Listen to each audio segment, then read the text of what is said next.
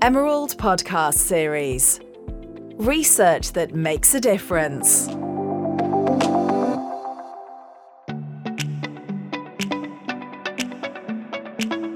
On this episode, I am speaking with Dr. Nirit Weisblatt, former visiting research fellow at the University of Southern California, Annenberg School for Communication and Journalism.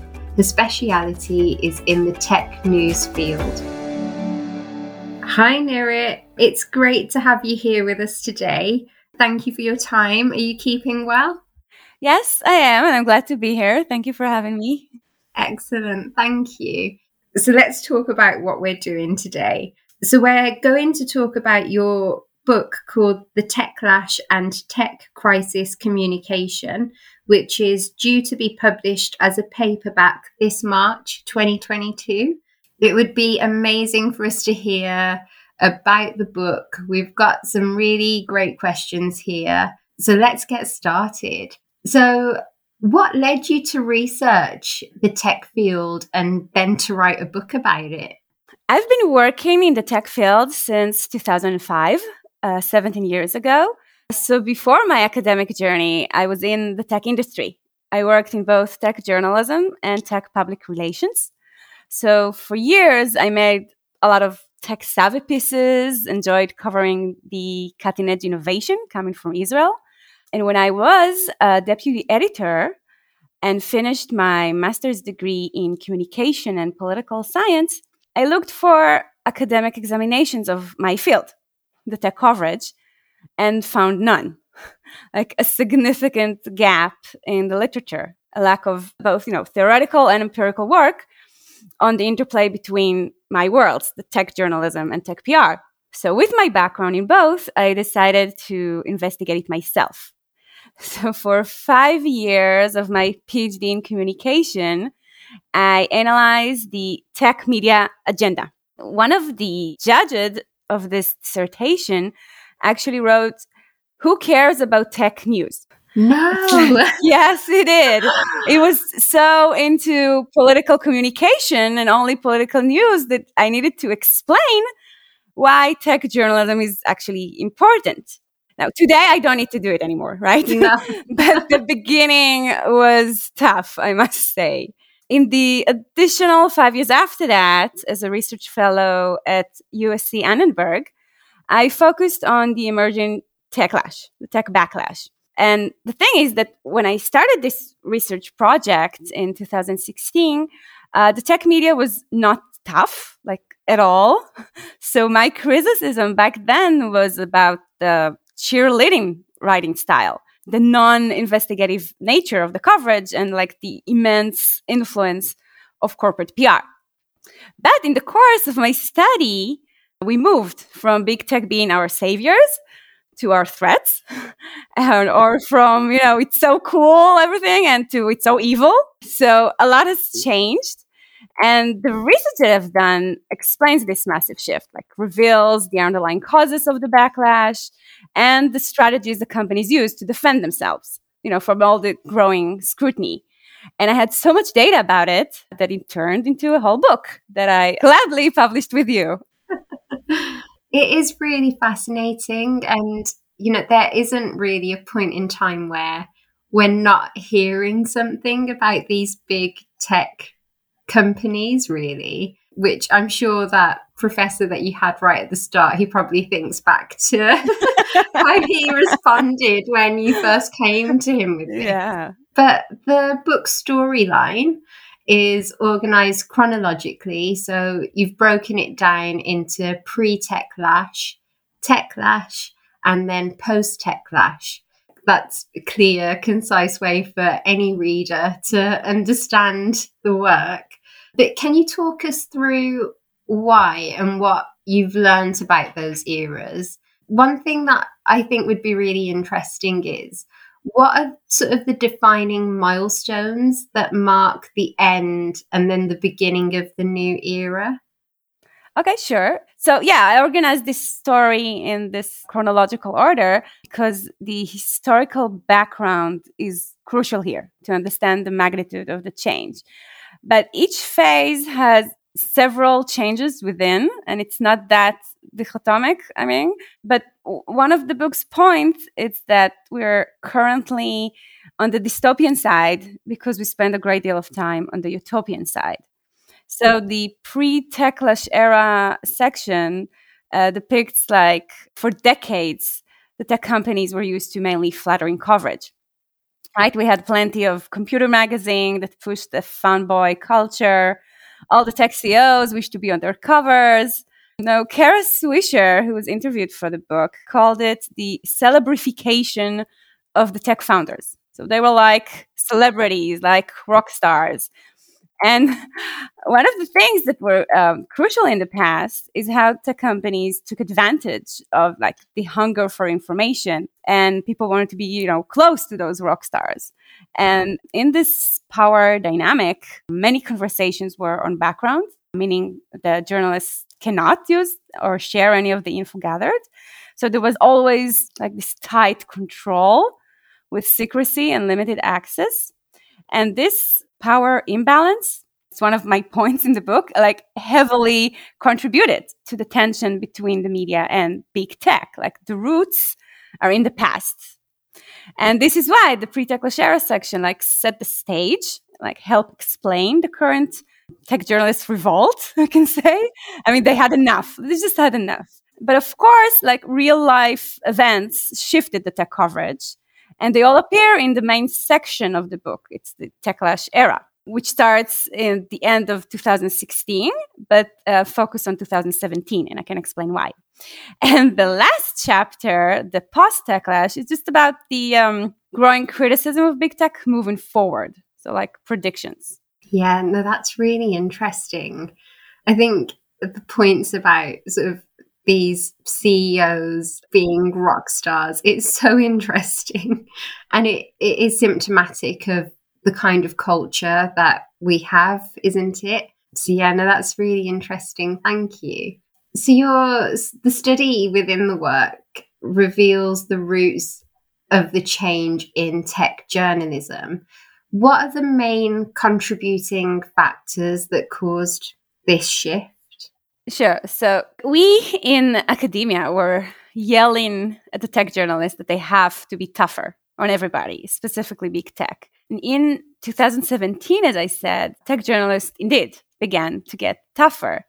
So what I've done, I used an AI-powered media monitoring tool by Harvard, and I retrieved more than 250,000 articles from the tech coverage. Wow. In a typical pre-techlash year, like the big tech companies' peaks of coverage in their yearly timeline were just like the product launches and business reporting. So those were like the main stories. We had negative stories all the time, failures, investigations, fines, privacy issues. We had them all, but they drew considerably less coverage compared to what I called product journalism. What I saw when I analyzed 2017 was that the big stories in the coverage were totally different and were very negative with a lot of tech scandals. So that was a big shift that the data showed me.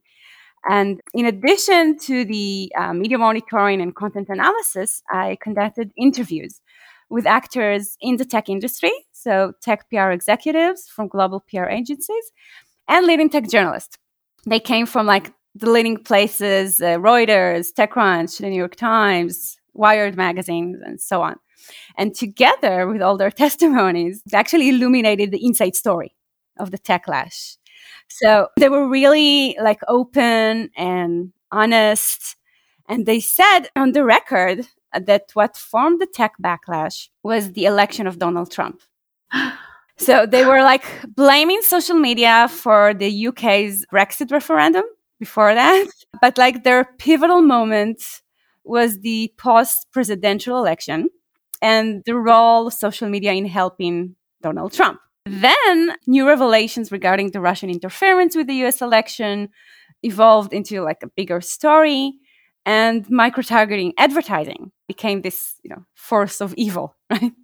And the other thing that came from the interviews is that, it's the tech companies' scale and bigness, right? Being too big to fail. So generally, if people feel that companies have gotten like too powerful, too big, too rich, that in itself creates a backlash, right? The realization of the power of big tech just sinking, and then people started to question it a lot more. I mean, they all started a startup. Now they are the establishment, the biggest companies in the world. So if you look at the techlash today, it's mostly focused on them, right? Those few dominant companies that we can mention. And on top of that, the data also showed me that focusing only on the political campaigns, such as Brexit or Donald Trump, or the company's bigness, won't do justice to the techlash. We had various cases of extremist content and hate speech, major cyber attacks or data breaches, which raised the alarm about privacy violation and data protection. We had a wave of allegations of anti-diversity, sexual harassment, and discrimination culture in, Silicon Valley and beyond. So I basically documented the accumulation of various issues at once that broke the camel's back. Yeah, it's so fascinating. And it's these key points in time as well that we can, they're all in our memory and we can relate it back to things that were going on. It's really fascinating.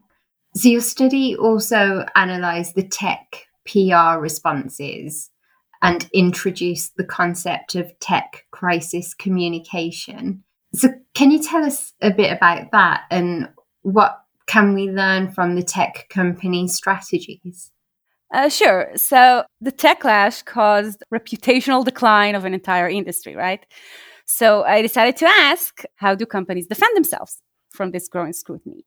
So I conducted a comprehensive content analysis of the company's press releases and spokesperson statements to journalists. Now, despite having different companies, different stories, as I mentioned, the responses were very much alike.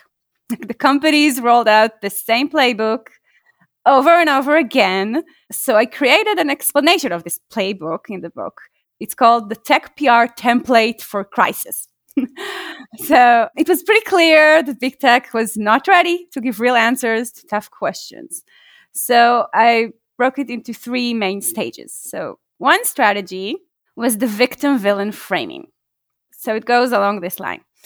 We've built something good with good intentions. We have previous good deeds. We have strict policies. But our platform was manipulated, misused by bad, malicious actors.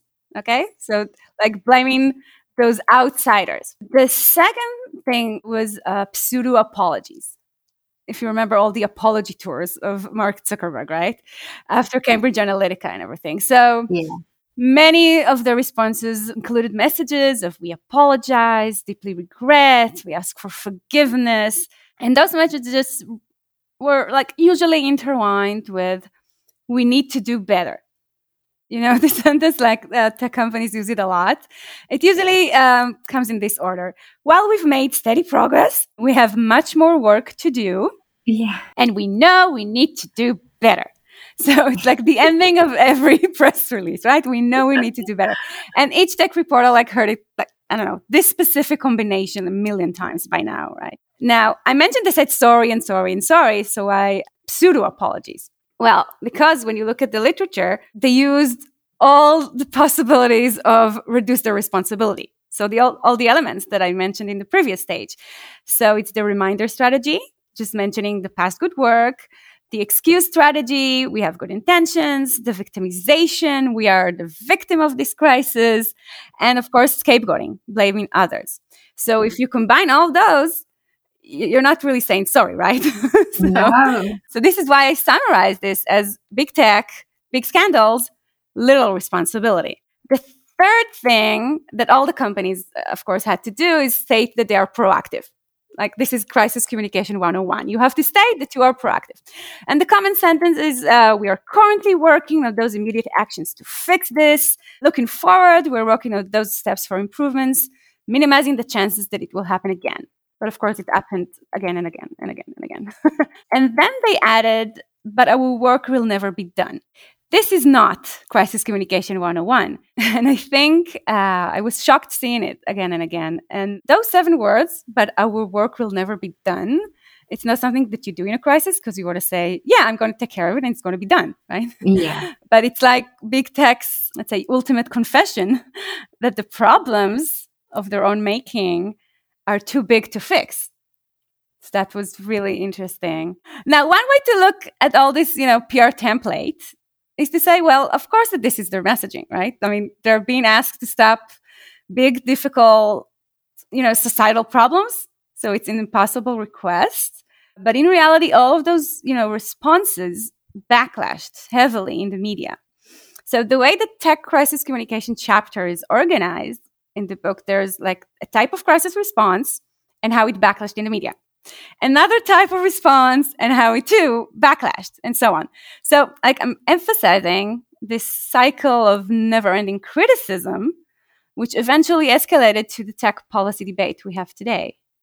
The thing is, whenever any of us see an apology now from a big tech company, we're going to recall which kind of apology it is. Ultimately, it's like you've mentioned, it's a lack of responsibility and maybe accountability as well. It's so interesting. Honestly, Nira, every time I see something now, I'll think of you. That was the purpose of my book, to people to have more of a critical eye. Absolutely. But we don't want the big techlash people seeing this because they'll know that you find them out. All of their secrets are right. So you recently claimed that the techlash is getting stronger. What are the other reasons for this? Is it because we have become more critical as users? I don't think the users are the issue here. It's more like media and politicians. Right. Are the one doing the most of the backlash. Clearly, everything became politicized, and we're now witnessing more and more political pushback and investigations around the core issues of the techlash: content moderation, disinformation, antitrust, and monopoly power are like the main ones. And I think like three main factors drive the techlash today. The first one is, of course, COVID-19. While most businesses are playing defense, big tech is playing offense, right? Like they're worth trillions of dollars now. It was unheard of when I wrote the book. Like at the beginning of the pandemic, trillions of dollars was unheard of. So people are more reliant on those companies and at the same time notice their like impact on their lives. The second thing is the political issue that I've mentioned. So we had major political events, congressional hearings, grilling the tech CEOs over antitrust concerns and misinformation and disinformation. And I think above all, here in the US, the civil unrest on January 6th was this seminal moment for the techlash, a big one. The third point that I'm thinking of is the overall framing of the tech industry. Specifically, big tech now is like the villain. And in this framing, if the tech companies are the ultimate villains, those who oppose them are the ultimate heroes, right? So when you look at all those things together, the pandemic, the political pushback, the framing in the media, it all like resulted in frustrated tech employees and a growing trend of in-house activism. And the most known example, like from a few months ago, is Facebook's whistleblower, Frances Haugen. She made this huge noise all over the world with the Facebook files and Facebook papers. Yeah. And it brought us to what I call the next-gen techlash.